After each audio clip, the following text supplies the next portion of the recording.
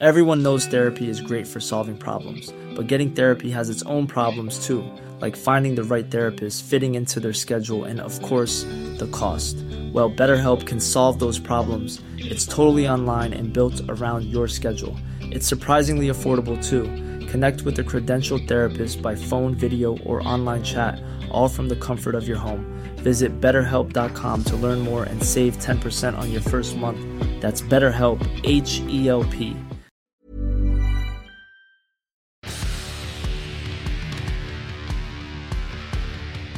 Standing by, the Terry and Ted podcast is sponsored by the UPS Store Canada.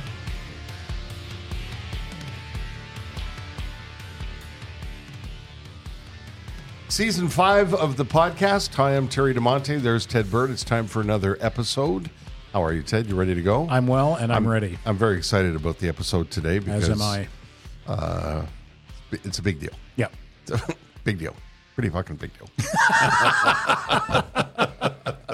Let's, before we get started, I know it's not a secret because you can see Pierre sitting next to me, but before we get going, we have to say thanks to our title sponsor, the UPS Store Canada.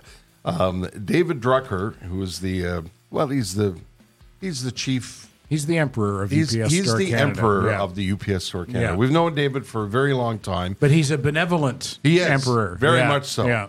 Because he oversees quite a network, over 370 locations of the UPS Store across the country, all of them independently owned, all of them run by entrepreneurs, perhaps just like you. If you have a business at home that you could use some help with, whether it's packaging or shipping, or you need shipping equipment, boxes, tape, that kind of thing. You didn't mention the shredding of the documents. Well, I was going to get to that. He usually mentions shredding documents. I don't know what he's been up to, but that seems to be top of mind with Terry. It seems like he has some documents that need shredding. No, often you have to keep your tax returns, for example, for 7 years. Once your tax returns pass the 7-year mark, you shouldn't just throw those in the garbage. Somebody could steal your identity with all of that.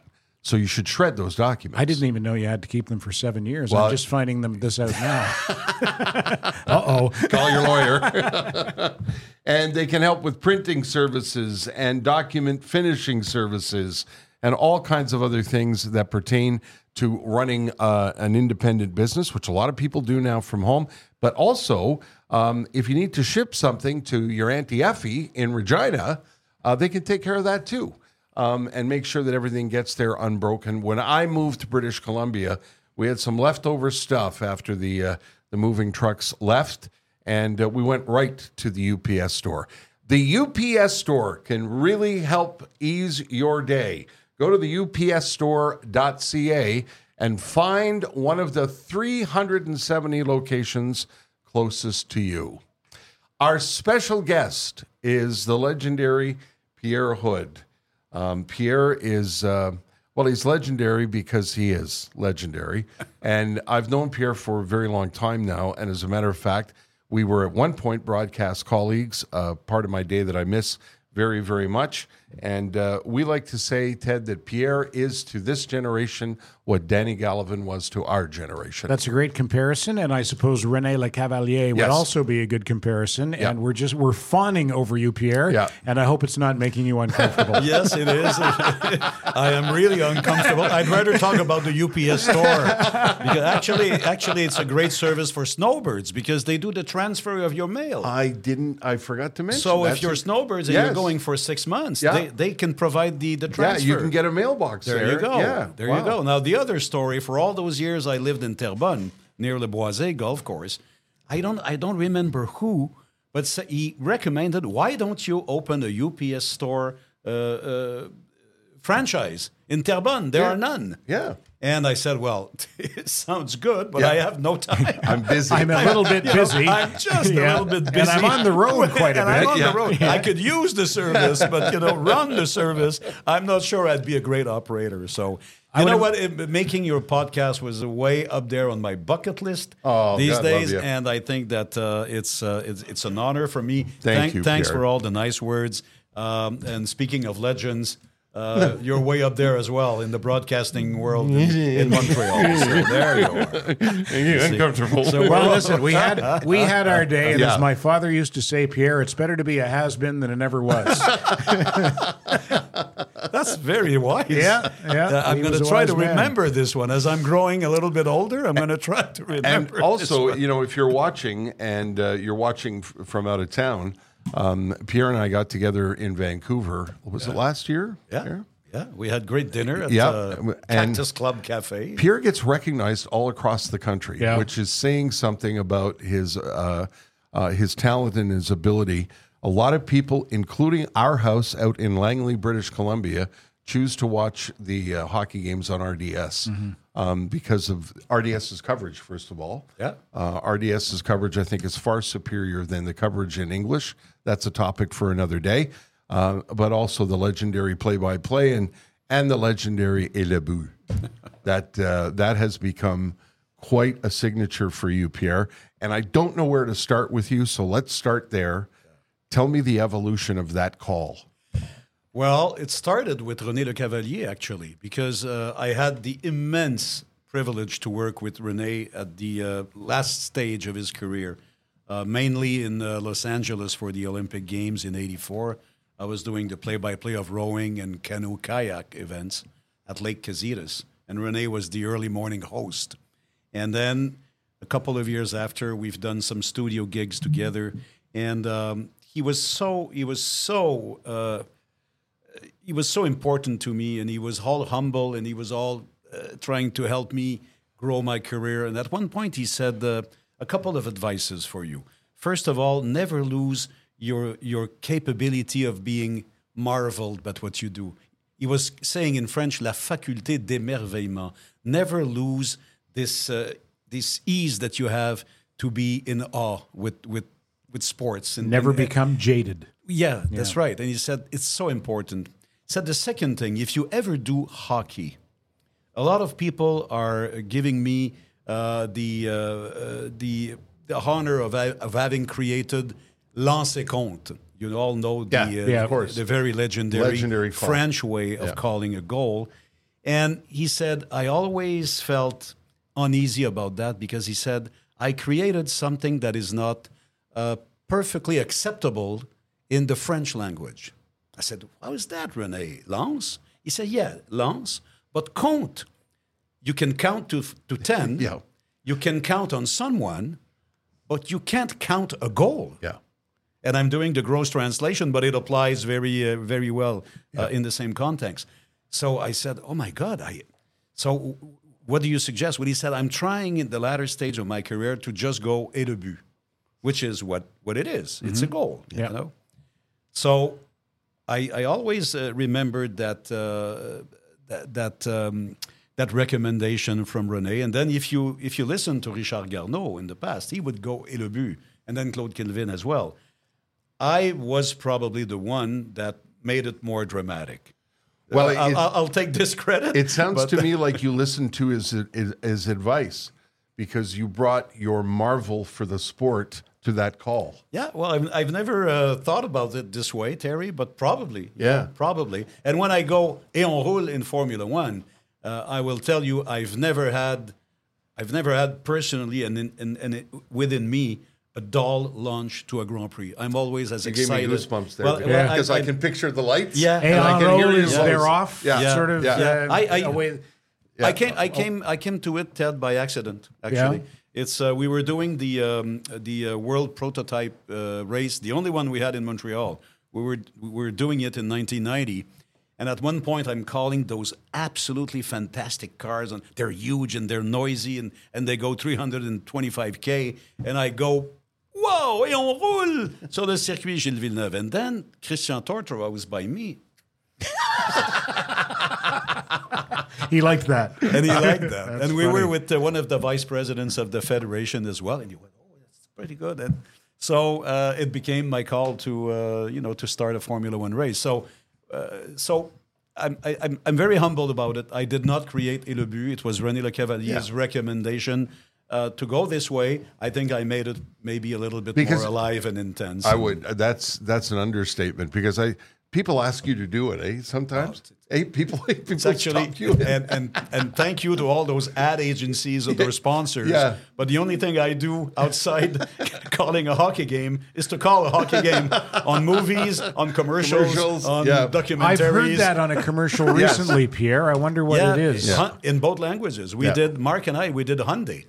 In both languages. Okay, maybe that's what I'm hearing because I is. listened to BPM Spot on my way home from work. Yeah. I've probably heard it. We on also there. did the English version. That was fun. That was funny. It was fun. Is there no? Sorry, Terry. Is there no literal translation for he shoots, he scores? Like for he scores, there's not a literal translation. René thought he lançait compte, but as I said, René was an unbelievably a strong believer of using the French language the proper way. Right. Because René is not from the sports. He's not originally from sports. He used to be an announcer in Quebec City, and he was coming from the entertainment side of radio. And he came from Radio-Canada, Yeah. which was the same as CBC. And in the 50s and the 60s, you had to speak very perfect English. And I would imagine la même chose en français. Absolutely the same, Terry. And that was part of his DNA, I guess.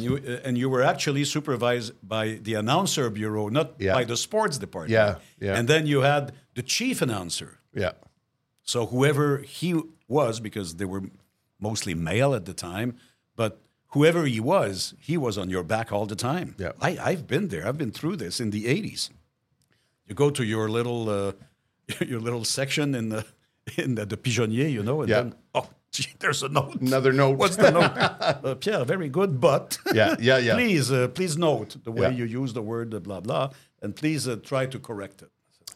Pierre, we go all the way back. The beginning is you have, like both Ted and I, you started with a passion for broadcasting, right? You just loved radio and loved being on the air. 48 years ago. There you go. And that's where I want people to know that you actually started. You were a music fan, you're a musician, and you were a disc jockey. Yeah.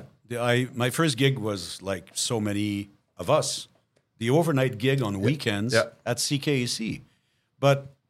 And was it a music station at the time? No, Pierre? it was not. But in the mid 70s, because this probably explains why we had jobs at the time, because the CRTC changed the broadcasting rules. So CKGM FM could not be CKGM FM anymore, and you couldn't have a CGMS FM anymore. The FM stations needed their own identity per law or per regulation. They needed their own announcers. They had what we called their obligatory or mandatory talk content. You remember those contents that we had to do? Foreground programming. Yeah. There you go. And there were other Mosaic and Phonograph and whatever. Yeah. Okay. So there were lots of jobs openings. And in reaction to this, the AM station, they were actually visionary. They saw their own collapse coming. And they said, well, maybe we should try to imitate what the FM stations do or will do eventually. So the night gig or the night programming and the overnight programming was mostly music. The rest was talk, public affairs. Jacques Proulx, of course, was a superstar in the morning. And so basically, if a station wanted to give you a tryout, they would give you the overnight show on weekends. And then you had a couple of weekends to make your way or to move out. And I almost moved out. Really? Yeah, because I don't know. They saw I had some potential, but they said maybe you should work on the tone of your voice, and you should be able to rely on, try to go deeper. And they said try to imitate an announcer that you like on our airwaves. And one of them was what we call a house announcer. He was doing a lot of advertising, and his name was Georges Vermette. I will always remember. Deep voice, and then I was trying to imitate him in my room at home, and Paul would go, "What the hell are you doing there?" I said, "Well, I'm trying to go down, to go deeper." And then I understood the vibrato coming and from the what do we call it, from the stomach and all the way up. And then I went on the air the other weekend, and they said, "Oh, major difference. Now we'll work on your content." And then I was a student at CEGEP at the time. And I never left radio, except for running the Grand Prix in the mid-'80s. I think that's terrible advice. Try to imitate an announcer who you like. Yeah, I say be yourself. Be yourself. Well, yeah. But back in the day, like I back know, because I heard the same thing. Try to make your voice deeper. Yeah, and try and sound more like a radio announcer. Everybody, and especially on AM, because we didn't have the stereo capabilities to help us have a deeper voice. So it was their first advice. Well, it sounds like it kept you on the tracks too. Yeah. I'm glad I got the trick. What do you think you would have done, Pierre, if you had left? Did you have any ideas? Of course, I was. So I was in Cégep doing my what we call sciences de l'administration on my way to Hautes Études Commerciales, to business school, and I am actually a graduate of Hautes Études Commerciales. Wow. I didn't know that. And all those years, I was already married. I married my high school sweetie when I was 21, and Céline was 20. And her father was a chartered accountant. And for them, it was all fun that I was doing radio on weekends and, probably working like 2 months,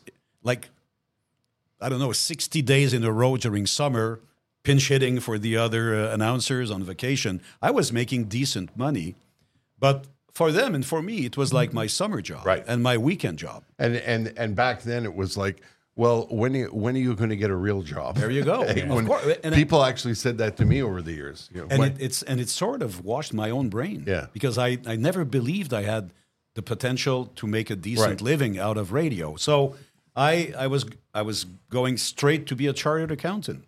I was actually, believe it or not, Ted, hired by 6 chartered accountant firms with very average or a little bit below average grades because I could yap in the interview, and they said cha-ching, cha-ching. So you got 6 offers. 6 offers for my stage, for my internship. Yeah.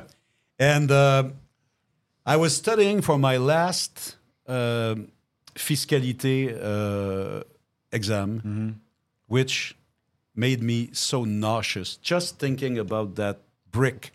The law, la loi de l'impôt, the fiscal law, still makes me nauseous today. I hated that so much. Yeah.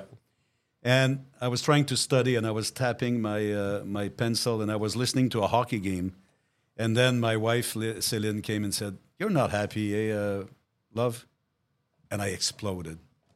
And it was like piercing the... whatever you call it, piercing the problem. Yeah. And she says, "Why?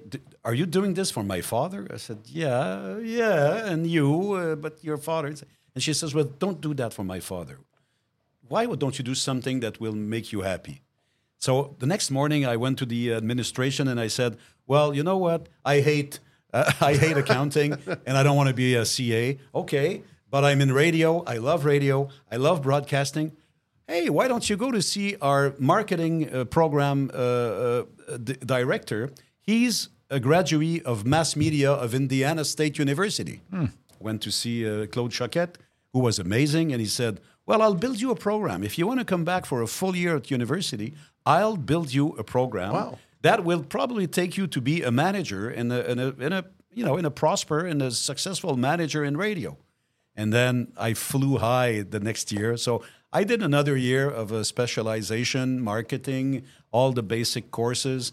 And then I grew up in the CKVL Sequoia family and ended up program director at CKVL when I was 23. That's amazing. I owe a lot to my first wife, who was actually big supporter. Eh? Big supporter. Great advice. Huge supporter. Yeah. I'm still getting very well along with her these days. That's nice to hear. That's good. Yeah. So let's take that jump off point. Where does the transition to sports come? Well, the transition to sports came when Radio-Canada actually needed some freelance announcers. There weren't enough of them because they knew that Jean-Maurice Bailly, René Le Cavalier, Richard Garneau, Raymond Lebrun, and all of them in French, and the same thing also happened on CBC. Yeah. They were all about to retire. And they realized that there were not enough younger announcers to fill in the blanks or filling the holes. And so in 78, I am hosting my morning show, my weekend morning show on Sequa. And I am spinning records. And at one point, I do my own little sportscast. And I get a phone call. And half of them I didn't answer. Half of them I would answer. So this one I happened to answer. And he says, my name is Julien Dion. I'm the producer of NFL football on Radio-Canada because they had NFL football at 1 p.m. every Sunday. And he said, I'm looking for new people to be an analyst on at halftime. You like football? I said, I'm crazy about football. So I'd like to give you a try next week. I said, what? So that was my first gig, actually, as a football analyst. And how about that coincidence? You know who was my partner analyst at the time? He turned out to be my first color man in 89. It was Yvon Pedneau. Oh, no kidding. Yeah. I miss Yvon. I miss him so. Ted I was just loved saying watching the other him. day, yeah. I loved it when he would go, quel mauvais jeu. There's a guy who he never sugarcoated anything. He called it the way he saw it. Now, the thing you may have heard, but you never saw, is that sometimes he was so angry that he would bang on the table. I'll tell you that story later if we have time. And then I got my little toe in the door. Excuse me. And then they said, oh, okay, early 80s, maybe we need that. And then they needed some announcers for the Olympics in 84. And they said, well, we'd like to have you on board. We like what you've done for us so far in the NFL, and we think you could blend very well. And I was actually so well received and so welcomed by all those veterans I'm talking about. And I had my career was launched, and it turned out that the exec producer at the time was Guy Desormeaux, and Guy Desormeaux became the vice president of RDS when RDS was born. So Guy turned to the younger and available announcers to build up the RDS announcing crew in 89. But that was the big door that actually opened for me, was the LA Olympics. It was just Did you amazing. actually go, or did you call it off the screen at No, home? we all went, yes. Is that where you called canoeing and kayaking? Yeah. Now, did you know anything about canoeing and kayaking? No, So no. you had to educate yourself on the sport? Yeah, and we didn't have internet at the time, of course. So Yeah. 84 were the first games where we had emails between us. Wow, okay. So between anybody who had a credential, you could write to that person. Of course, it took like 3 hours to get the message sent, but still. But I did my homeworks, and they had a great. They had great research crews at the time. Did you have a color commentator with you? Yeah. Yes, and especially for kayak, he was Denis Barré. Denis Barré himself was a great Quebec kayaker or kayak athlete. And the great story is that his wife was actually in the K4 team. So and they won the bronze medal. So I had to call this race with Denis Barré, trainer of the boat, but husband of one of the 4 athletes. Okay. I still have the goosebumps telling that. So we had amazing stories in Lake Casitas, and it's on a personal level, it was like opening my own wings. Yeah, it was. It brought me so many lessons. It probably showed me that I got married too young, and I always apologize to Céline for that, but we decided it was the way to go. But at the same time, I took like my ultimate jump to go to another level, another step in my life. Those were games I will never forget. I would have loved to call kayaking and canoeing with you, Ted. That would have been quite spectacular. It would have been a lot of this. Here he comes. What's going on there? Here they come. Yeah. Now he's paddling on the other side. Now he's back on the right side. Looks like he's getting a little wet. You would have been good. You would have done your homework. Well, that's what you got to do. Yeah. I think about kayaking and canoeing and play-by-play. That's a challenge, my friend. Yes and no, because as long as you have A race. athletes, there you go. Yeah. So a race between human bodies, or a race between cars or boats. Yeah. A race is a race. A race. So Gotcha. there's always something to call, Right. you know. So when was the first hockey game? Well, the first hockey game as such, the first meaningful hockey game, I was still with Radio-Canada at the time. It was just before RDS was born. Radio-Canada had the rights to the final of the Junior Hockey League in Quebec. It was in 89, actually, just before RDS came alive. And they said, well, we'd like to have you as the hockey announcer. It was Laval and Victoriaville. You will remember probably Reggie Savage playing for Victoriaville. Stéphane Fizet was the goalie. In Laval, Paulin Bordelot was the big star. He was big star. He was the coach, actually. Neil Carnes, the late Neil Carnes, was a huge star. He would have played for the Habs, this kid. He got killed on a motorcycle. Patrice Brisebois.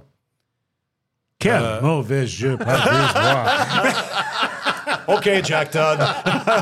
Hi, Jack. Sorry. Jack knows I love him. And Pierre-Luc Dubois' father, Eric, was a huge defenseman. Anyway, so I get to call 2 games in this final. And then somebody said, this kid can call hockey as well. He can call more than racing and more than canoe and kayak. And so RDS launches on September 1st, 1989. And, of course, there's no hockey at the time. So we start with baseball, with Denis Casavant and with Roger. And maybe, I would say 3 weeks after, Mario Brisebois, who used to write in Le Journal, the sports television column, writes a very dramatic piece on RDS still has no play-by-play announcer for hockey, and the first game is October 16th. Hello, emergency, alarm, ring, ring, ring.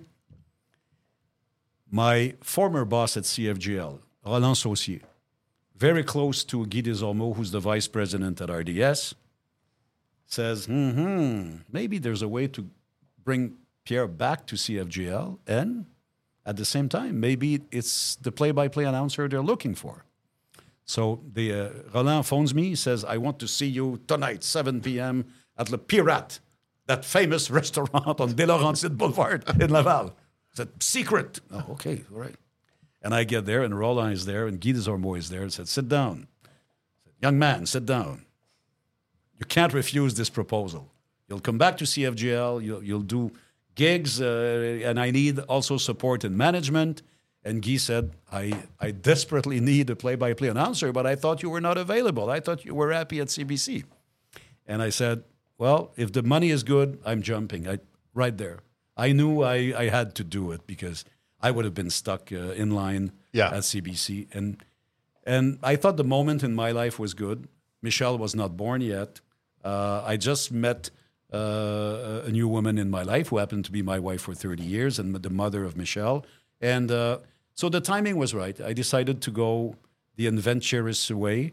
Yep. And when I did my first call on October 16th, 1989, the moment I said, bonsoir, mesdames, messieurs, I knew I made the right decision. Wow. I knew it right there. And my father was very supportive of that. He said, go, do it. And he even said, my father, he said, one of those days, there will be only hockey on RDS anyway. He was right. Which happened for 13 years in the 2000s. So RDS had hockey rights, NHL rights right out of the gate? Yeah, but we were fourth in line. Like you had Hockey Night in Canada, of course. Mm-hmm. Like CBC was probably mastering the whole deal with the league and with the Habs. Then you had a weekly game on TVA, like on Wednesday night. Then you had TQS doing the Nordiques. Yeah. So whatever was left, we could basically buy those games. Who was the first game you called? What were the teams? Washington. Yeah, Washington. In Montreal. Washington at Montreal. Yeah. Wow. It was an overtime loss. 89. Yeah. October 16th, 1989. Do you remember the starting goaltenders? I know I made a mistake because at one point I said, what a stop by Pete Peters. It wasn't Pete Peters. It was, who was the other one in Washington?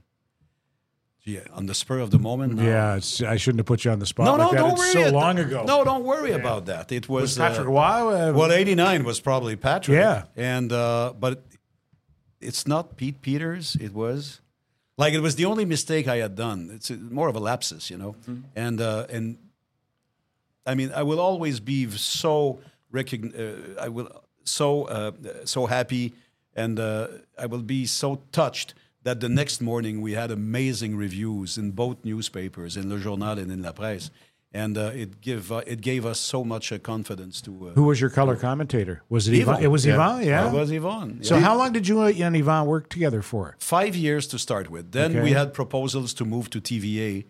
I didn't go. Yvon decided to go. Then I got to work with Pierre Bouchard for 5 years, and then Pierre was wanted out. He wasn't probably in the right chair.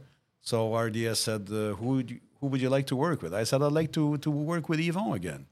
And Yvon accepted to come back for 10 years. Then Benoit Brunet came in, and then Marc Denis came in. Pierre, do you remember you and I have talked about this before. If you're a Montreal kid, if you're born and raised, if you're a Quebecer and you're raised in Montreal, everything about the Montreal Canadiens is special. Being around or near Belleville, being in the Forum, those kinds of things.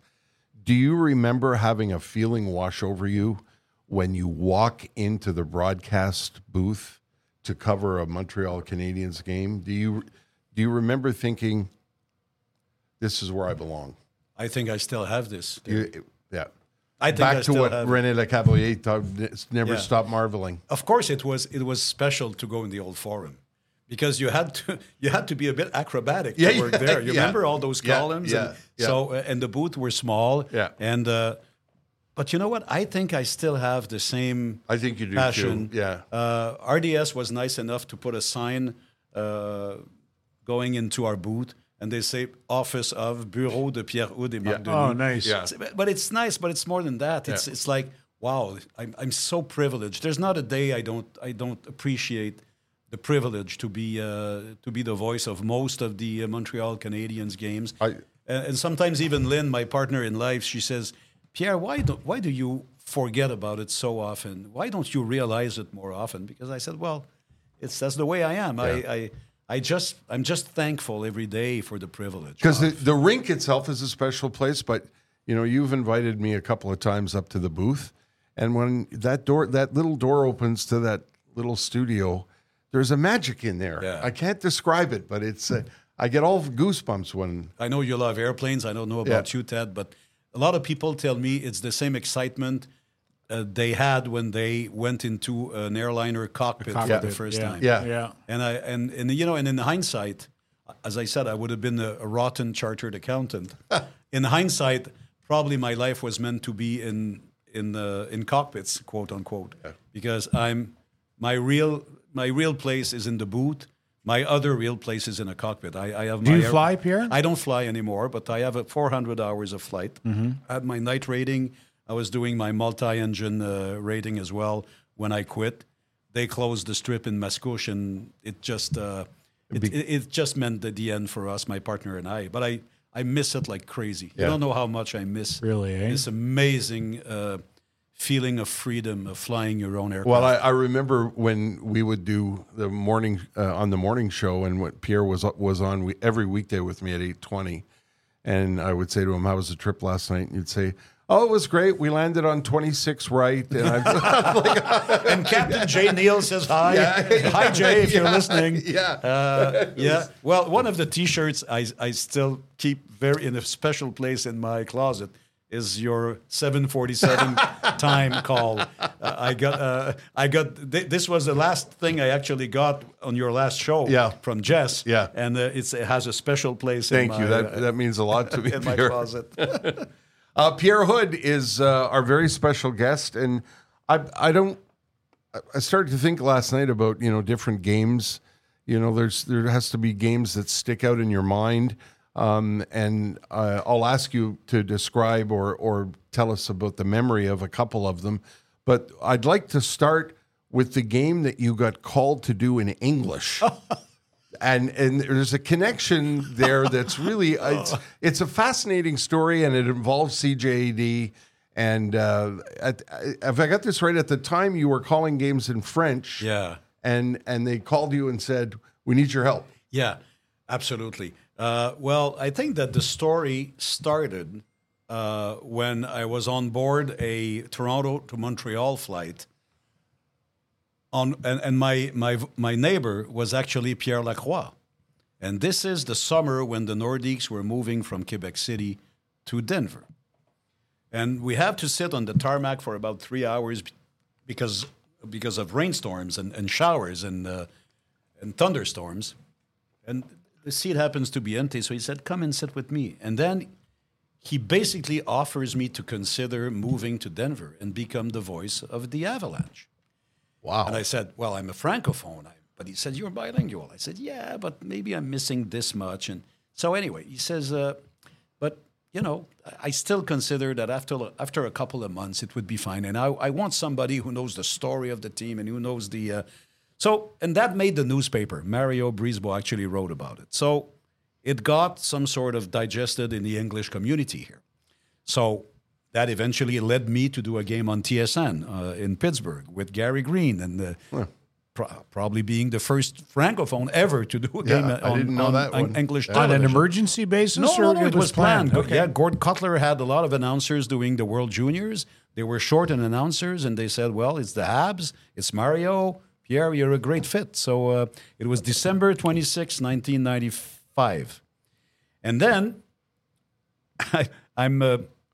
Michel is barely born. I'm doing some shopping with Sylvia at the time. We're going to the shopping center. It's 5 p.m. There's a snowstorm, and the phone rings. And I said, "No way, I'm going to mess the plancher, the floor. I'm not."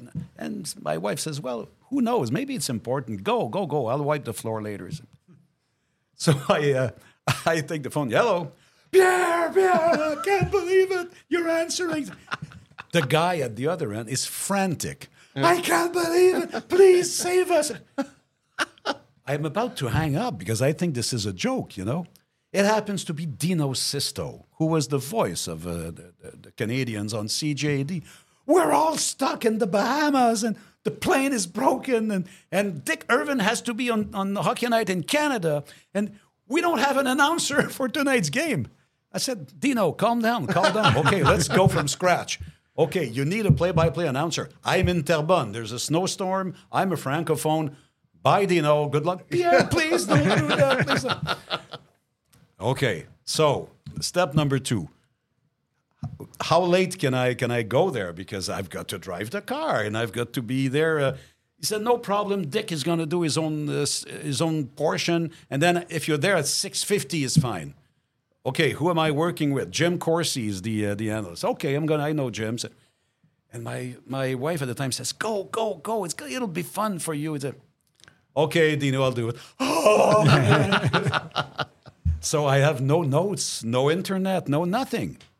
But I had one of those original cellular phones in my car. So I punched my brother number. I said, "Paul, help me out on this. I'm calling the game in an hour on English radio." He said, "Oh, boy." So he gives me some insights. I had done the Wings. The Red Wings were in town. Now, I'll tell you what game it was. So I knew the Red Wings pretty well. So I went with some confidence. Game starts. 1-0 Red Wings. 2-0 Red Wings. 3-0 Red Wings. That's in the middle of their dynasty, is it not, at that time? Worse than that. That was Patrick Roy's last game. Oh, that night? Yeah. That was that night? Aren't you glad you answered the phone? It was that game. Wow. I got goosebumps just telling you about it. And the story is so funny because it was in the old forum. So it wasn't like mandatory that you had a monitor while in the radio booth. So we had no monitor. And Jim had those opera binoculars, those small ones. Yeah. And at one point, and we're calling this crazy game. And then Patrick Roy goes up in the air, and then Mario pulls him out. But I don't see it because it's a bit far, it's a bit dark, and Jimmy's trying to see what's going on with the binoculars. And he said, "Pierre, I have a feeling something wrong is going on now at the Montreal bench." He finally pulls out Patrick Roy. And then the game is over, and I say, well, Dick Irvin is coming with the post-game report. I'm Pierre Hood. Thanks for being with us, and thank you, Jimmy. And I go home, and I'm so nervous, and I said, oh, my God, how I thought I was a mess. I thought I was so bad. It turned out not, I guess. Yeah. I open up the Téléjournal. The first item in the news is what's going on at the Bell Center, and Patrick Roy wants out, and there was a fight, and he has to be traded, and he's going to be traded by Regional. And I said, wow, I can't believe I called this game without knowing what was going on. And so I became some sort of a regular in trivia questions. I know Mitch is always using this as one of his trivia questions. Who was calling that game on English radio the night that Patrick Roy pulled himself out of the team? There's another trivia question that Rob Kemp loves. You know Rob. Yeah, of course. From the same night. Who replaced Patrick Roy in goal? Oh, my God. Who was that at the time? That's a good question. Pat Jablonski. It was Jablonski. Yeah. Okay. Jablonski. Yeah. Wow. All right. Yeah. So you couldn't see from your vantage point what we all saw watching on television. We had no monitor. The exchange, the hostile glare from Tremblay, the exchange between Roy and Ronald Corey.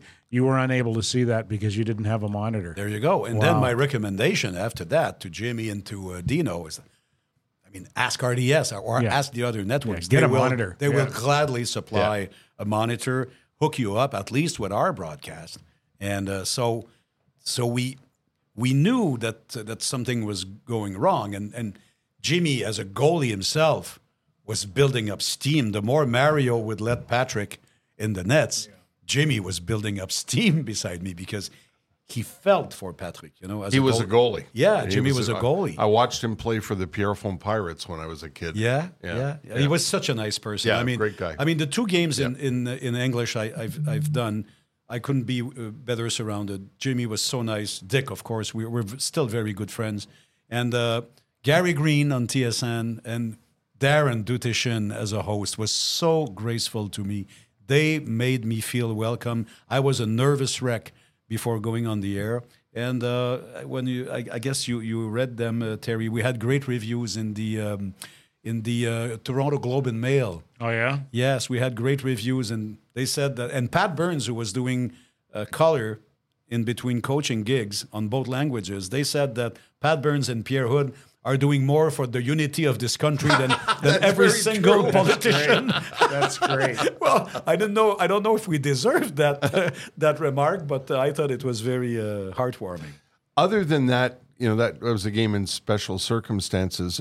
Are there games that stand out that I'm sure you've been asked this question 1,000 times, but for people who are listening, do you remember turning the mic off and going, wow? Yeah, well, the golden goal in Vancouver, of course. Wow. I'm always a little bit jealous of Chris Cuthbert. Yeah. Because he had his line. Yeah. I had the opposite philosophy. I had the philosophy to shut my mouth and let the people enjoy the... let the pictures tell the story. Just the picture, yeah. In hindsight, I could have made a little bit more money, maybe with my own, But I appreciate that. You know what? That's very Vin Scully of you. And Pat Summerall. I used to love Pat Summerall on football because of his less is more style of announcing. The whole play would unfold, and all he would say would be, Dorset, touchdown Cowboys. And the pictures told the rest of the story. That's all he had to say. Yeah. Different sport. Yeah.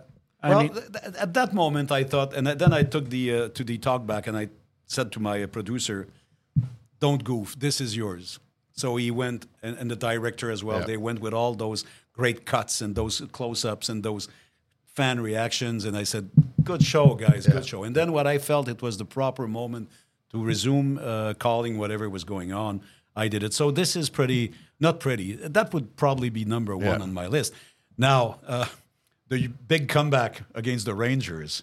This is probably one of my most memorable games because this is like a record comeback by the Habs. But at the same time, and if you listen to my call these days, I saw it coming. I had some sort of an input. A premonition? Well, more than that. I think I was actually hit by a lightning.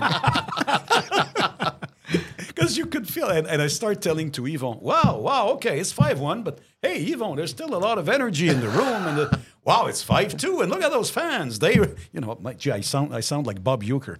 Look at those fans. They still react, and it's 5-3, and then Kovalev, of course, was a big star in that game. So this one is pretty memorable. The Halak Spring, of course, all those games in 2010, they were very special. And how can you forget your first game? I mean, it's the first game. There are the big chunks of it that I lost in my memory because I was such a nervous wreck. But you can't really forget your first game. We were talking about this with Dave Stubbs. We had Dave on the podcast earlier this week, and we were talking about. I asked him. I said, "Do you think the Canadians could have expanded the Montreal Forum and kept that building?" And he said, "No. That's an emotional reaction. There was nowhere to go with the Montreal Forum. They needed a new building." And Ted brought it up. Ted said, there's an electricity generated by Canadians fans that they brought over to the Bell Center. And I know the Bell Center will never be special until the Habs win a Stanley Cup, I think. But it's still a special place. And there's an electricity in the building that I still feel as a fan. When you walk in to go see a game, you can feel it bubbling up. Do you feel that in the booth? Yeah, I do. You do? But one thing you were so right about, you talked about the Stanley Cup, but I'm just going to talk about playoffs as opposed to regular season. In one of those games against the Bruins, the Halak playoff, I will remember in the third period, I don't remember exactly what game, the electricity was so intense in the building, I couldn't work sitting down. I was out of breath. Literally, physically out of breath. Swept away by the this. Building had taken the breath out of you. Amazing. Great way to say it. I had to work standing up the whole period. And this is pretty unique. I've done some great Stanley Cup playoffs in 12 or 13 years span, but this is quite unique. And you talk to it. A lot of people think that, players will say that because they want to sound good in an interview. No, every player in the league that has a little bit of experience knows the difference playing in Montreal or playing elsewhere. Yeah. It's I can't imagine how it's going to be like when they finally make it to the big one. Did you? Because there's a famous. Well, I don't know if it's a famous picture. It's a picture I always remember of Danny Gallivan leaning like way over the ledge of the booth. Yeah. Holding the microphone like this, looking down. Rene was the same. And he did the same. And I wondered if you chose a style when you started to call. Did you choose to sit down, or was it, do you stand up when it gets exciting? Believe me, I've got shoulder aches and back aches at least a month after the end of every season because I work the same way. Yeah. Because the Bell Center is one of the few new buildings where the press box is literally suspended from the ceiling. Detroit has done the same. And this is so great for us because it makes us work closer to the rink. We're not as deep as we are in other rinks. But the price to pay is to literally bend over the ramp. You have to hunch. There you go. And sometimes Lynn goes, "Pierre, have your back straight." We're at the restaurant. And I said, well, that's the way I am, for 60 hockey games. So, but we have, of course, and it's not because we're the Habs partner. It's the best building for us. It by is, far the best building. Even opposition for broadcasting. Opposition players talk about how they love and my colleagues all around the league. They love to come here. Yeah. They all have 3-4 hot dogs. I was going to say that. Broadcast. I don't know how they do it because I did it the first year and I said, bad idea. Yeah. Pierre Hood is our special guest. We're going to stop here. Well, we're not going to stop. We're just going to take a moment to thank a couple of our supporters, and I'd like to start with the good people at Merson Automotive. There was a bit of a sadness this week at Merson because Ted's Bavarian Money Pit bit the dust. It did. My engine seized. Engine seized, and that was the end of the car. Yeah. So there are going to be fewer phone calls to the folks at Merson. Well, they're going to help me find a new one. They've booked me for a pre-purchase inspection of another car that I'm looking at, and that's just one of the many services the Mersons offer. Terry and I have been doing business with the Mersons for, I guess, about 25 years now. And You name it, they can do it for your car. And if they can't do it, if it's not within their area of expertise, they'll find someone who can and someone who will treat you with the same courtesy and integrity and honesty as the Mersons do. 3 generations that family has been in business at St. Jacques and Cavendish. And that's tough business. And I don't think you stay in business for 3 generations in any field unless you do it right and do it with honesty and integrity. That's what keeps clients coming back to Merson Automotive. And I'm telling you, if you hook up with the Mersons, you won't need to find another mechanic. They will, and it's not just mechanic, it's also tires. Tires are their specialty. And if you need new tires, they'll tell you. If you don't need new tires, they'll tell you when you will. And that's another thing I've always liked about them. Well, your winter tires have probably got one more season in them, but make sure that you check with us like towards the end of the season and we'll see where you're at, as opposed to, oh boy, you're in trouble. I wouldn't leave on those things. Yeah. And that's going to run you, by the way. Yeah, no, the Mersons aren't like that. Terrific folks. MersonAuto.com. St. Jacques, west of Cavendish, 514-487-5545. Podcast is also supported by another favorite of ours at the Matelas Bonheur, a Quebec-run, Quebec-owned, family-run, family-owned business that dedicates their whole business to one thing, that's a good night's sleep. When you go into a Matelas Bonheur store, you're going to find mattresses and headboards and linens and pillows and anything that has anything to do with a good night's sleep. Whether you're looking for a mattress for the guest room or you've been sleeping on an old mattress that's just been too long. A lot of people, wait too long to get a new mattress. They'll find something for your budget. You'll be warmly greeted by a really well-trained staff at one of the 17 locations across the island of Montreal. You can find them just about anywhere. And when you go, you'll have a wonderful shopping experience because of that wonderful staff. And you're sure to find something that's going to suit your needs. The best place to start is matelasbonheur.ca. We haven't even talked about Formula One. By the way, I was a happy customer on both locations. From Merson and Matelas? I remember through you, but they were so amazing. We had an emergency with Michelle. Yep. We had to have the car attended.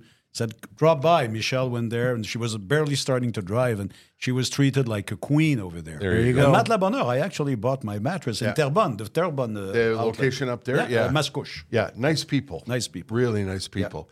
Yeah. We should we have to talk about I'd like to know if you could explain the diversion out of radio and into F1 racing, not as a driver, but as sometimes I wish. But, but you ended up were you general manager, general director of general manager of the F1 race here in Montreal? Yeah, in 85 and 86. Yeah, how did that come to be, Pierre? Well, in 82, I was program director of CKVL in Sequoia.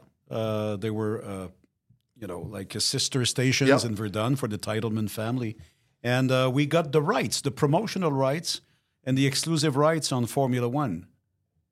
Francophone radio. Chaume was actually our partner. And this is when I got to develop my passion for Formula One with Rob Braid, actually, who was running the station at the time.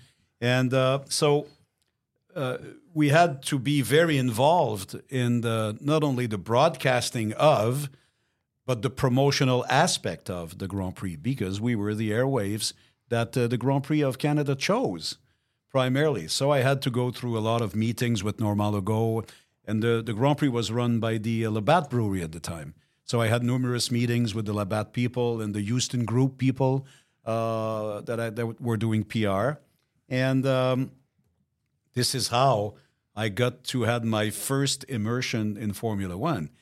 And the first Grand Prix I saw on location was the 1982 Canadian Grand Prix, where and when a certain Gilles Villeneuve was missing so much because he had died in Zolder a couple of weeks before. Oh.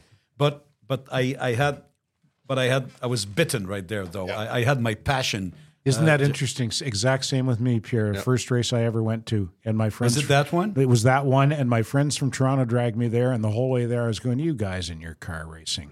And then when I got there, I was blown away. Yeah, when you see the true speed the first time, and the sounds, the sounds, the sights, and the smells. Takes your breath out of your lungs. There you go. You're like, wow. Yeah. Sorry, Pierre. I interrupted No. But you know what? I'm glad because you explained it better than I did. This is how you get hooked. Or this is how you're going to get unhooked, and you won't care about Formula One. Yeah. But if it's going to happen, it's going to happen in 1 second. Yeah. Because your three senses are actually responding to what you see, to what you hear, and what you smell. And so, because I was already very involved in '82, then in '84 they wanted me. They actually got FM license to operate on the on the island with a 10-watt power transmitter, and they asked me if I would do the whole setup and be one of the announcers on location and just organize the whole thing. And I decided to do it, and it was so exciting to do that. And then in '85, the lady who ran the Grand Prix, her name was Susan Payne. Susan was actually moving into Egypt with her husband, who had a very high-level job at the Pepsi, the Pepsi family. And she says, well, I'm moving with my husband. And Joseph Levy, actually, was a good friend of ours who worked for so long in radio, especially CJD and CJFM, and for us at CKVL C'est Quoi, said, I think I may have your man to replace you. And they offered me to run the Grand Prix as of '85 as an assistant, and then in '86 as a general manager. And I said, yeah, I'll jump. I'll live the experience. So I took an hiatus from radio, and I decided to go and run the event. And did your business education background help to qualify you for that? Would you have been able to run it without that? That's a good question. I don't know, but I know it helped me a lot on the ground. But at the same time, running the Grand Prix at the time, Ted, was so difficult because we were actually running after every single piece of penny available from governments. Mm-hmm. And we were literally showed the door every time. Nobody understood F1 racing in North America at that time. I don't think so, Pierre. I think not just governments, but that's where Ted's attitude came from. It was Rob Braid who said to me, you're coming to the track. And I was like, what do I want to go to the track for? Yeah. And those were in the days when security wasn't what it is today. Oh, of course not. And you could get right up close to the track. We wandered all over the place back then. Yeah, well, we didn't have the new facility. I mean, we still were, I ran the last Grand Prix in open-air pit lane. Wow. We didn't have any structure. So we had to put the cars in the canoe-kayak outlets. Wow.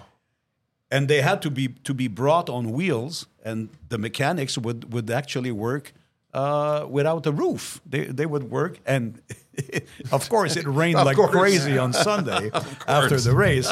So anyway, but it was a fantastic experience, and I've learned how to deal with local management because I would report to Labatt's management like every 2 weeks. So I would go at the board meetings. And and the president and the chairman of Labatt Brewery at the time, I was a big fan of his because he was Pierre Desjardins, former offensive lineman for the Montreal Alouettes. Wow. And Pierre used to wear number 63. And when I was an offensive lineman myself in Bantam and Midget, I was wearing number 63. So I got to meet all those people, and I got to know all of the inner structures of Labatt and John Labatt Limited Holding. And so I got the corporate side, the huge corporate side of it. And I also got to negotiate every week with Bernie Ecclestone. I was just going to ask you, did you have to deal with Bernie Ecclestone? Yeah. And I'll give you something. He's the funniest man on earth. He is. Yeah? Yeah.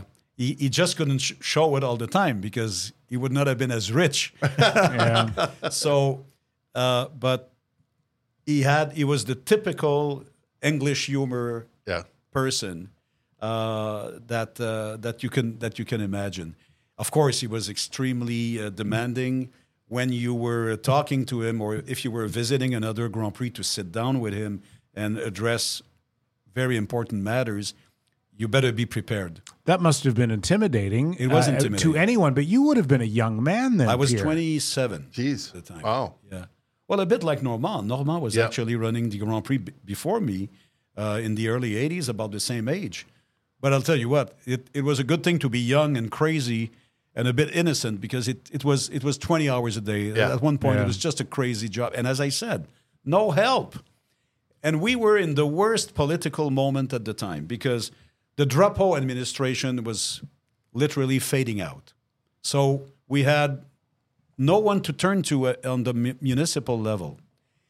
Robert Bourassa was about to come back as the Liberal chief and fight the Parti Québécois to get back to power. And in Ottawa, those were the early years of Brian Mulroney and the Conservative people. So politically, it was just impossible for me. I would have a counselor coming with me because he knew all the steps in Ottawa and all the sous-ministre and all the adjoint and all, and we would go there and I would talk to a wall. And I would have all my calculations, because I'm a marketing graduate. I know what a retombée économique was all about. I knew all the inputs and all the benefits from having fresh money coming to your country. And I was talking to those sub-ministers, and they would go, "Oh yeah, all right, bye." So we knew in advance we would have about a $2 million deficit. Income minus expenses. And we knew it would be around 2 million. I am proud to say that my deficit was 1.5. Well, those were the days of, I remember the tobacco companies were big supporters. Big supporters. I remember Mark 10 signs. And we were big-time partners with Players. Players. Yeah, John Players. We were a big-time partner with Imperial Tobacco. Yeah. And you know what? Let's put the product on a shelf. Yeah. We're not talking product. We're talking people. Yeah. They were the most unbelievable, and a lot of them are still my friends. You know André Hudon. Yes, of course. André was the one who signed the big contract with me. Is that right? Because André was the rising star in the Players promotional department. And the big contract I signed with Imperial Tobacco was with André. And Labatt 50 too. Labatt, we actually I remember that. We were a division of the Labatt Brewery. Wow. So that's why. So they were early believers. Oh, they were absolutely believers. And Pierre Desjardins was the biggest fan. And when Gilles died in '82, it created a huge, dramatic moment at the brewery, and to a point that Pierre thought about stopping promoting the event. And I think he was convinced that this is not what Gilles would like. Gilles would like the event, on the contrary, to grow. And then the track was named the Gilles Villeneuve Circuit. And then I think there were some positive pressures, on the contrary, to keep the event alive, to make it grow. In '86, it was the last of the Labatt event, and I saw it coming because the track was obsolete. Bernie was very, very adamant and very clear in my office after the event. He said, if we're coming back next year, I need structures, I need garages, I need a new surface, I need this and I need that. And believe me, we're not bluffing. And then it led to a hiatus in '87. There were no Grand Prix in '87. And it was Mayor Jean Doré who actually reconciled all the parties together and tried to make sense of all working together to bring back the Grand Prix in '88 with the new structure that has been enhanced dramatically a couple of years ago. Now it's so big and it's very Hollywood, if you know what I mean. It's very, it draws people from all over the world and it's intense and tickets are thousands of dollars and you can't get them anymore and you can't get near a Grand Prix party. It's one of the key events, I think, on the calendar in Montreal in the summertime. But back when you started, Pierre, it didn't have that same kind of draw, right? No. It wasn't that kind of thing that it is today. Although, Terry, I would say that at the time we were allowed 60,000 spectators on the track. We're about to 100,000 now. Yeah. But the authorities, because of all reasonable reasons, gave us a limit of 60,000. So, but I would say that a lot of them came from Ontario, came from the Maritimes, came from the northeastern states of USA. Some of them were coming maybe a little bit from Europe, but we had a pretty decent influx of tourists, but not to the level of today. And one of the reasons is that you've added almost 40,000 seats on the island. So it has become more than huge. It has become the number one for so many stores and restaurants and hotels in restaurant and around. It has become the number one source of income in a year. I remember there was a restaurant that I absolutely adored in downtown Montreal. Was on Mountain, and it was called Portofino's. And the family that ran that restaurant were lovely, wonderful. I was there a lot. And they told me one year, without the Grand Prix, this doesn't work. We can't finish the year. There you go. We make our year Thursday, Friday, Saturday, and Sunday. And the moment of the season for F1 and for our own reality here in Montreal and in Eastern Canada is perfect. Yeah. Because, and as you said it on the air so often, just the word Canadian Grand Prix rhymes with the beginning of summer. For so many people, it is the real beginning It's of the summer. starting gun of the summer season in Montreal. Are the facilities sufficiently modernized, and is everything contractually in place to ensure the long-term future of the race in Montreal? Yeah. That's good. Yeah, until at least the late 20s, which was actually powered by Denis Coderre at the time and the authorities. I think that, you can never rest on your laurels. Is that a good word? Yes. Because in F1, there's such a huge demand around the world, especially the last couple of years with the Drive to Survive and Netflix. And so everybody wants a piece of Formula One. But I think here, the infrastructure now is above decent. It's up to standard. It's above acceptable. Is it up to the standards of those crazy Grand Prix like Singapore and what Vegas is going to be? Of course not. But at the same time, it's way up there with Australia. It's way up there with other non-permanent facilities. The track surface is acceptable. Drivers will always complain about the fact that the circuit is boring. But you know what? I always reply to drivers, when it's boring for you, it's usually so exciting for the fans. Yeah. So, you don't want to stop at that. It's well run by François Dumontier, who's been there for years. Bell is a major partner behind the event now. So the size of the structure surrounding the event is extremely important. So good people, good foundation, good facility, great turnout, usually great weather. What else can you want from an event? And for all those years that North America has been unable to stand a Formula One Grand Prix, and of course the United States had so many missed trials, and of course now it's different, but Montreal has always been the safety net for North America. It has always been the insurance policy that Formula One could rely on and say, well, we have our solid foundation in North America if something goes wrong south of the border. I remember the days when Michael Schumacher was king of that sport, and some people would complain. They'd say, I'm not going to watch this weekend. Schumacher's going to win again this weekend. Are we in another era of that with Verstappen, Pierre? Yeah, we are. This season, we are. I'm afraid. Yeah. But you know what? A lot of people are complaining about this, and they always tell me, hey, it's like Prost and Senna was not the same. And I said, Prost and Senna were actually driving for the same team.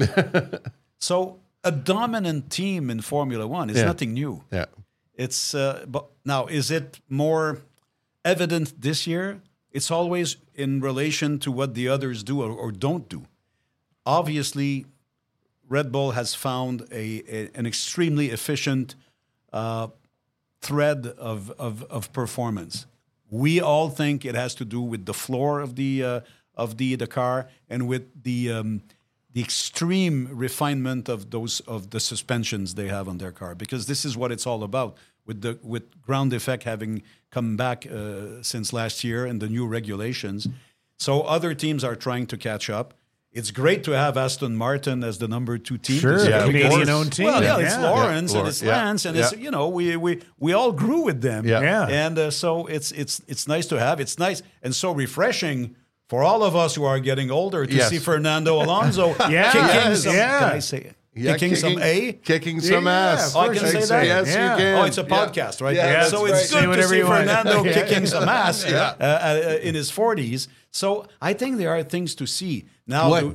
But Max is pretty untouchable. What's your theory about Lewis Hamilton? Lewis Hamilton dominated the sports, and he's driving for one of the most successful racing teams in the history of racing, I think, with a fair amount of money behind it, Mercedes-Benz. Yes. And suddenly he's not a contender. Well, the car is not that good, Terry. So it's the engineering. Oh, yeah. Yeah. Oh, yeah. And the engine as well, because it used to be, because when they came to the hybrid era, Mercedes was so quick to be performant with this technology. The others took forever to develop it, but they did develop, and now they caught up. Some people, and they probably move forward. Yeah, even more powerful than Mercedes, and powerful and reliable because it's also a lot of electronics now with this hybrid era.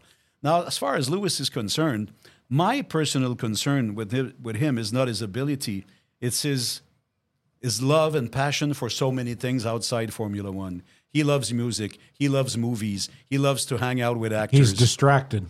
Well, yes, I don't think he's distracted so far, Ted. My fear is that he will become more and more distracted. Okay. And the sad thing about Sebastian Vettel fading so bad and fading the wrong way the last couple of years, he was not into it anymore. Yeah.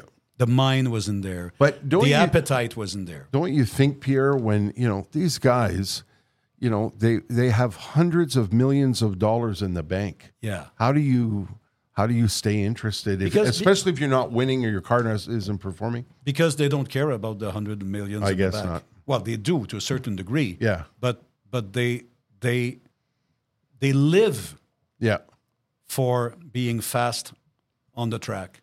It's always been like that, and it will always be like that. Yeah.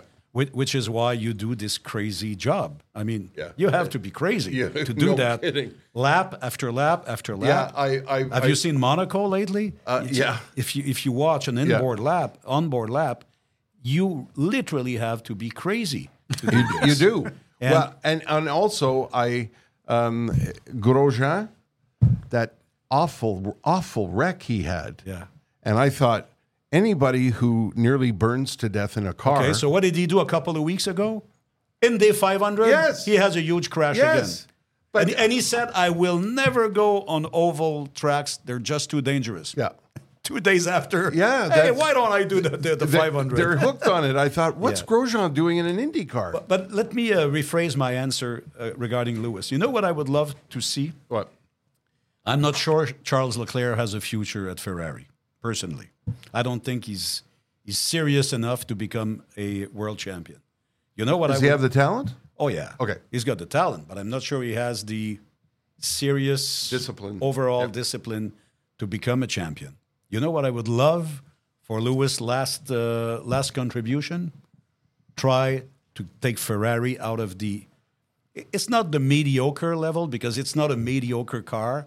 But it's a not up to par car so far. Yeah. I'd like to see Lewis get there and do what Michael did in the 90s. That would be amazing. And say, well, this is my last mission in Formula One. I'm going to try to be that one. Now, if you're going to go in that direction, you better be prepared mentally to go through it. You better be prepared to fight like crazy and to be also a binding agent with all the resources. Because otherwise, there's a lot of pressure in Italy.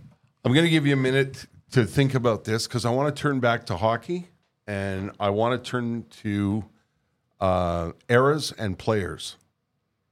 Think about that for a second while we thank a couple of more supporters. Are you all right with that, Ted? I'm good, yeah. You look like you're going to yell at me. No, I'm not. No, not at all. No, I'm going to fall asleep. Oh, okay. And it's not because anyone's boring me. It's because thanks. I won't. No. It's been good, guys. You took that the wrong way, Pierre. I woke up at just teasing 2:30 you. this morning and couldn't get back to sleep. Okay. And now I'm sitting here.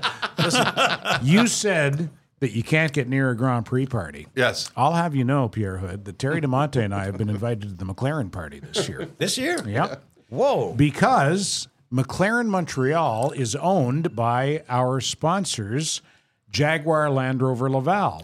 They also own McLaren Montreal, which is right next door to Jaguar Land Rover Laval on Chamonix. Right. And I got a call from their marketing director, Adrienne, and she said, why don't you and Terry come to the McLaren party? That's so I went nice. last year. It was fun. It was Wow. What a privilege that is. You're going to meet Lando Norris, I met him last year. Oscar- Well, I didn't meet him. I saw him. the rising star, Yeah. Oscar Piastri. Him, I think only Lando Norris came to. I was at the McLaren Montreal party. Right. It wasn't the McLaren team party, but they brought Lando in. That's fantastic. And it was a lot of fun.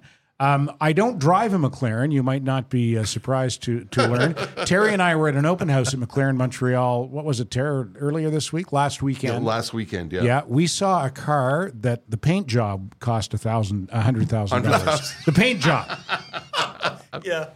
Yeah. Well, Yeah. I see what you're talking about. Nice set of wheels. Perhaps a Land Rover or a Jaguar, though, Right. might be more within someone's reach. And if you're looking for either one of those vehicles, make Jaguar Land Rover Laval your first stop, not only because of the quality of those luxury brands, but because of how you will be treated by the DiCubellis brothers, Nino and Renato, the co-owners of Jaguar Land Rover Laval, and their staff.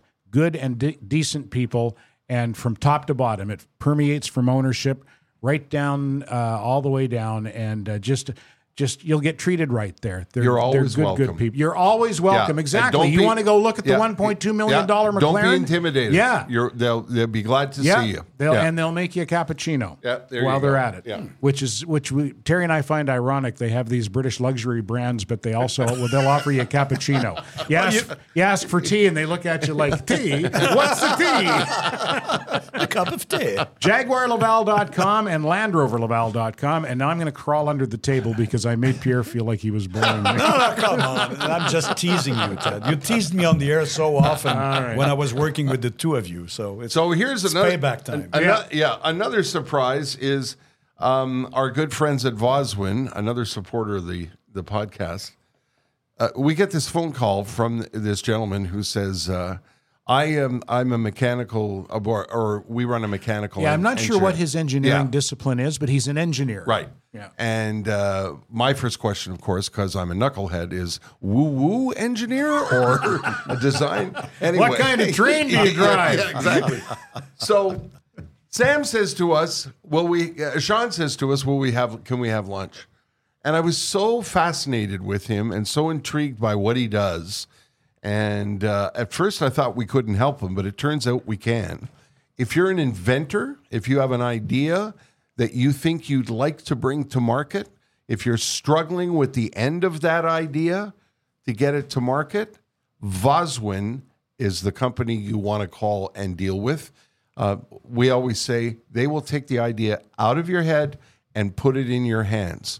And there are all different disciplines that they attend to help you reach that conclusion. Mechanical, electrical, industrial engineering and design, and software development.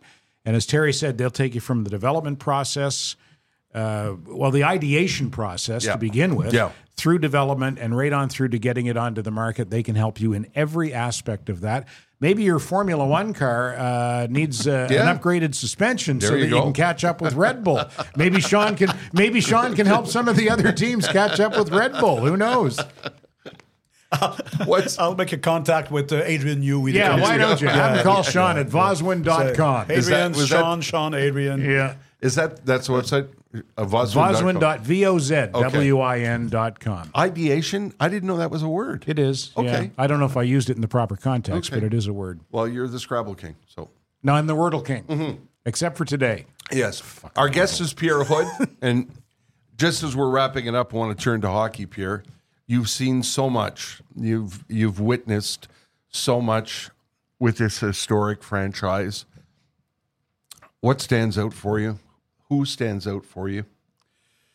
Well, I personally think that we will have one of the most interesting training camps in many, many years. Wow. This coming training camp, because many reasons, but mainly because of the encouraging and the faster encouraging process of rebuilding this team that we've witnessed last season, and especially on defense. If you make the count, and if you include maybe Logan Mailloux, if he is offered an invitation to training camp, and if the NHL gives the blessing to his return, and I think that the young man has done a lot of serious reflection and gestures to go in the right direction. Now, I'm not the one who will make the call, and that's the team's decision. But if you include this young man who has tons of potential, this is going to be somewhat of a training camp for defensemen. Also, he didn't murder anybody. It was wrong what he did, but it's not. Okay, I won't go there. But I think it was blown well beyond proportion of what actually happened. I think we're all of the same opinion that young men make terrible mistakes, and if you pay for those mistakes and you are remorseful, sufficiently contrite, and you learn a big lesson, and you have help from people around you who care about you and love you, you should be able to move forward with your life. Well, the echoes I got is that all of that is going in the right direction. He was very well surrounded by Rob Ramage. By the way, I didn't know Rob Ramage, but it's pretty amazing. His own story is pretty amazing. Related Talk to, about a guy who's had to come back from a disaster, a tragedy. Yeah. You know, being involved in the fatal accident of Keith Magnuson. Keith Magnuson, yeah. It's so he's an amazing individual. I had some discussions with him. So yeah, talking about huge dramatic moments in your life. So I think the kid is in the right direction, and it's not to the three of us to decide. No. If he comes also, in, I sidetracked you again, Pierre. I'm sorry. You were talking about how great they're looking on defense. Worry, but my point is, there's no sidetracking. I love those going everywhere conversations. Tangents? Yeah. You know what? We specialize in tangents. I would do that for 5 hours. Yeah. So it's, but I think that the progress we've seen in Gooley and Jacky and Jordan Harris and the big brother that is David Savard and everything we see, I think we will see the huge progress at training camp, and there will be some interesting battles at training camp because Barron is going to want to stay, and you know some others will want to fare the right way. And if they are sent to Laval, they want to be the first to be called up. So I'm very enthusiastic about it. I'm very enthusiastic also about the progress of Sam Montembeault. We've called every single Canadian team game at the World Championship. He was outstanding. He was the number one star of that no-star Canadian team that actually won the gold medal. I think he is in full bloom. I hope you can go like 50 games with him and go in the low 30s for Jake Allen. I think they can be a solid goaltending pair. And providing that everybody is healthy, you should also see the progress with the forwards. So I'm really looking forward to the training camp. I'm not saying we're going to make the playoffs this year. I don't think so. But I think that we'll see the progress. And I'm excited with the future of that team. I said about them last year, and I feel the same way this year. Even if they lose, it'll be fun to watch them lose. Yeah, and They're can I add fun something, team to Ted? watch. It's a fun team to be around. Is it? Yeah. Which was not the case 2 years ago. Yeah. And I'm not blaming any individual. That's the way it was with the Habs. But the changes that have been made, and Martin Saint-Louis, win or lose, comes in front of the aircraft, the charter plane, and they comes and chat with Mark and I. While we had a stinker tonight, guys. Yeah, must have been tough, Pierre, to call. What a difference. What I a said, difference. well, Marty, but you know what? Well, he said, okay, but how did you see that? And then he goes with Mark, and how did you see this and that? I'm almost reborn. Not reborn, but I feel young again with this team. And they're all kids. And Ted, so I also think Stu Cowan wrote a great column on Suzuki choosing to spend the summer in Montreal. That's amazing. And I think that says something about how much they're enjoying this current edition of the Montreal Canadiens. You want to stay in the city, and if you're Suzuki, you can't go anywhere. Well, right? I'll give you an example. I have this little spot I love on Green Avenue. Would you allow me to say the name of the restaurant? You know it's a No, I love Tommaso. Yeah. Well, we were there. Yeah. No, I love diners style of restaurants. Mm-hmm. It's over 100 years old. Yep. Nick's. Chez Nick. Yeah, Chez Nick. Sure. We love that. And Lynn and I would go and sit at the bar, and Rob and Nick, the owners, are amazing, and the staff is absolutely amazing. And then I'm sitting there, and Lynn says, I know your neighbor. We were on a Sunday morning. Pierre, I know this young man. Cole, what are you doing there? It was Cole Caulfield with Weidman, Chris Weidman, and with Michael Pezzetta. And so, hey guys, how you doing? You come chez Nick? Yeah, it's the best, and we love it. And those kids, they're young. Yeah. They love life. They live life fully. They like Montreal. They've embraced Montreal. That's the non-pragmatic factor, the non-sport factor. Yeah. But that, for me, is a very important factor. It means something. For this franchise. Yeah, especially for years, most of the guys darted out of the city and went to as soon as it was over. They packed would be their nowhere bags to be seen. and you never saw them over the summer. I have a lot of faith also to the family atmosphere that will be created with that team. I think it was a huge, underrated ingredient of success with the Red Wings. Because I covered so many playoffs with the Red Wings, and the players would say that Mr. Ilitch and his wife and the whole Ilitch family, they did so good for the family atmosphere, the family ambiance, and you felt solidaire, to all to the players, and you became their sons, and you became brothers, and so I think it's a huge part of maybe of what we were missing a little bit here with the team, and I think we're going into that direction. And it starts with Jeff Molson. I think that Jeff Molson was a very humble person and made a lot of good decisions. I'm not good friends with Jeff Molson, but I know Jeff Molson. I met Jeff Molson when he was playing hockey for LCC when I was refereeing, and he was the captain of the team. And we've had many exchanges over the years, and I know, people that are close to him. He's a good man and has an immense understanding of the responsibility and the history, not only of the franchise, but of the franchise connection with the Molson and the Molson family. Absolutely. And he takes that very seriously, and I think the franchise is in excellent hands. Well, if you look at all the decisions, including a decision that may seem not so important, but as he said, one of the first days of his new position as the leader of the team, he said, I go to a game and I don't hear the organ I used to hear when I was a kid. Yeah.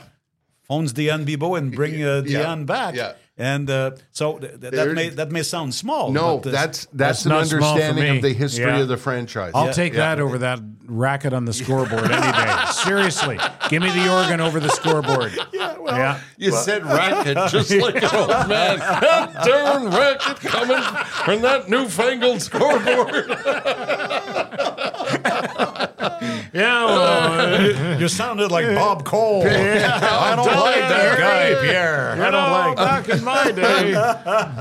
You've been very generous with your time, Pierre. I just want to ask Is it over already? Well, oh my God, we've been talking but my parkometer is about to go. That's why you heard my alarm go off. Yeah, that was my parking meter too. Okay. But who immediately comes to mind? Is it Loire? Is it Lafleur?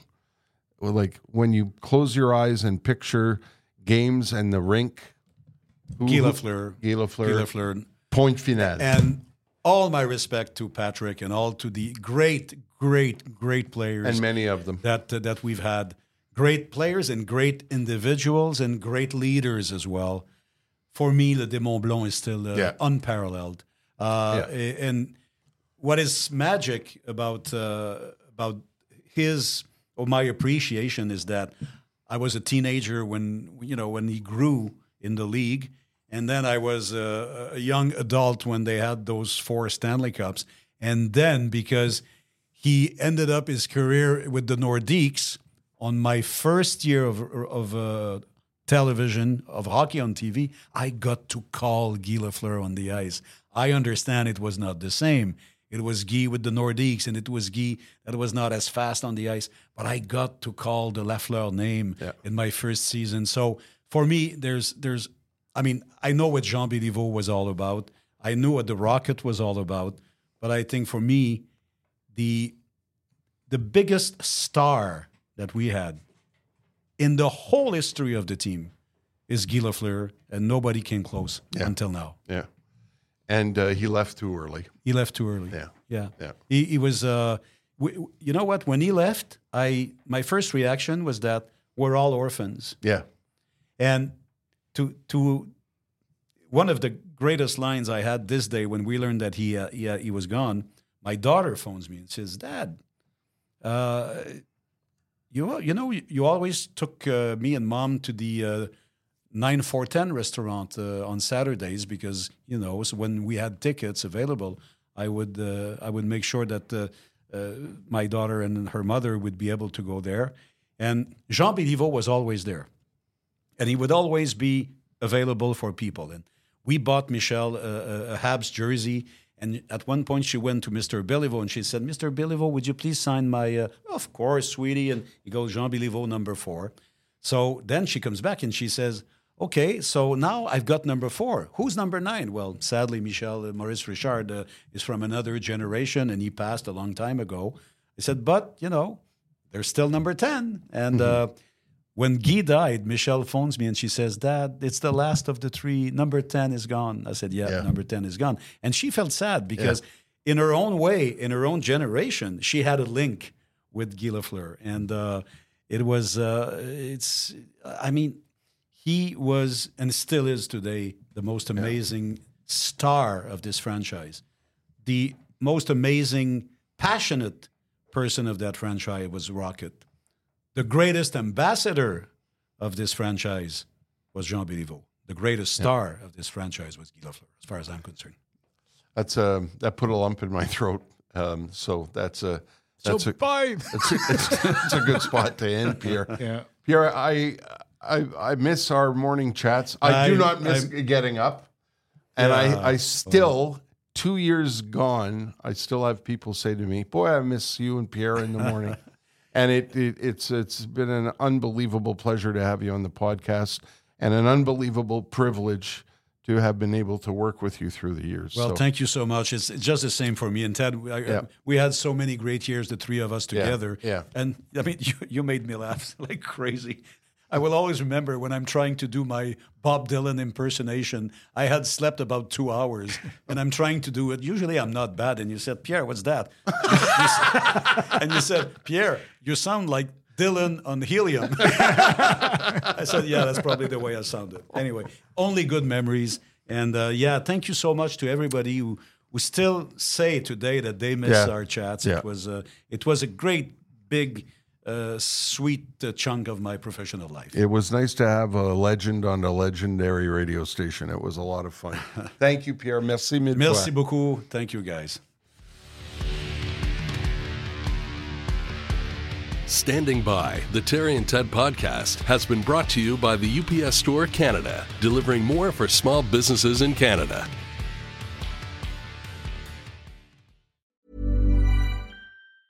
Planning for your next trip?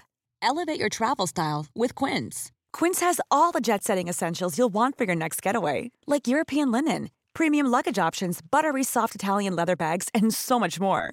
And is all priced at 50 to 80% less than similar brands. Plus, Quince only works with factories that use safe and ethical manufacturing practices. Pack your bags with high-quality essentials you'll be wearing for vacations to come with Quince. Go to quince.com/pack for free shipping and 365-day returns.